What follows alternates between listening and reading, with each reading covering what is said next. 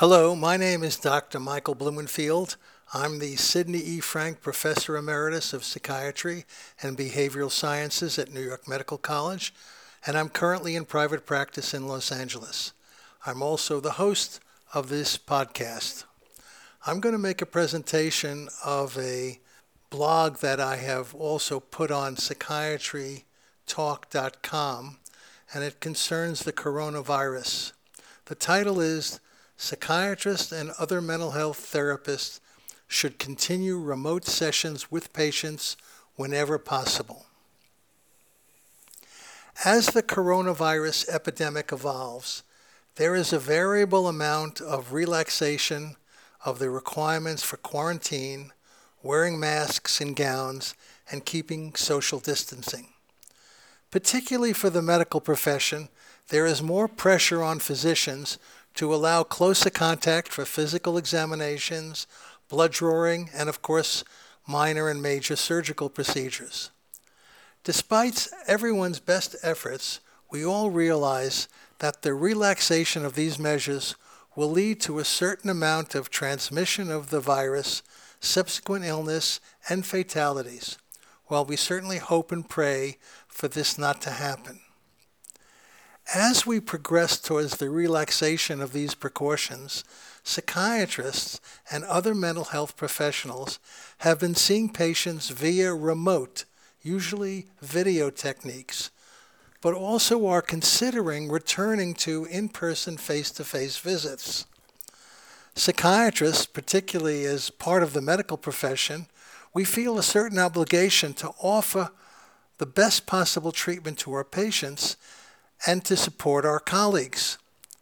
Many practitioners who have tried remote therapy believe that remote sessions are inferior to in-person sessions and feel an ethical obligation to resume in-person, face-to-face meetings as soon as possible. In my opinion, this is a serious mistake. I believe that a careful consideration of all the factors will make a strong case for the maintenance of remote therapy sessions at this time and for the foreseeable future, as long as there is the possibility of the deadly epidemic being present and perhaps beyond it. Obviously, there are exceptional situations, such as in consultation liaison work, emergency rooms, certain crisis situations, drop-in clinics, etc. Although accommodations to maintain distant contact in these settings may be possible. There are also serious financial considerations to be taken into account, as remote sessions with patients may be reimbursed at a lower rate than face-to-face meetings. This situation needs to be immediately addressed by our various professional organizations and by the government. Only a limited proportion of our consulting and waiting rooms can truly allow for a proper social distancing and a maintenance of sanitized furniture for the numerous occupants who will use it. We are often talking about two people sitting in a closed room, probably barely 6 feet apart, for perhaps 45 minutes, directly facing each other and talking to each other.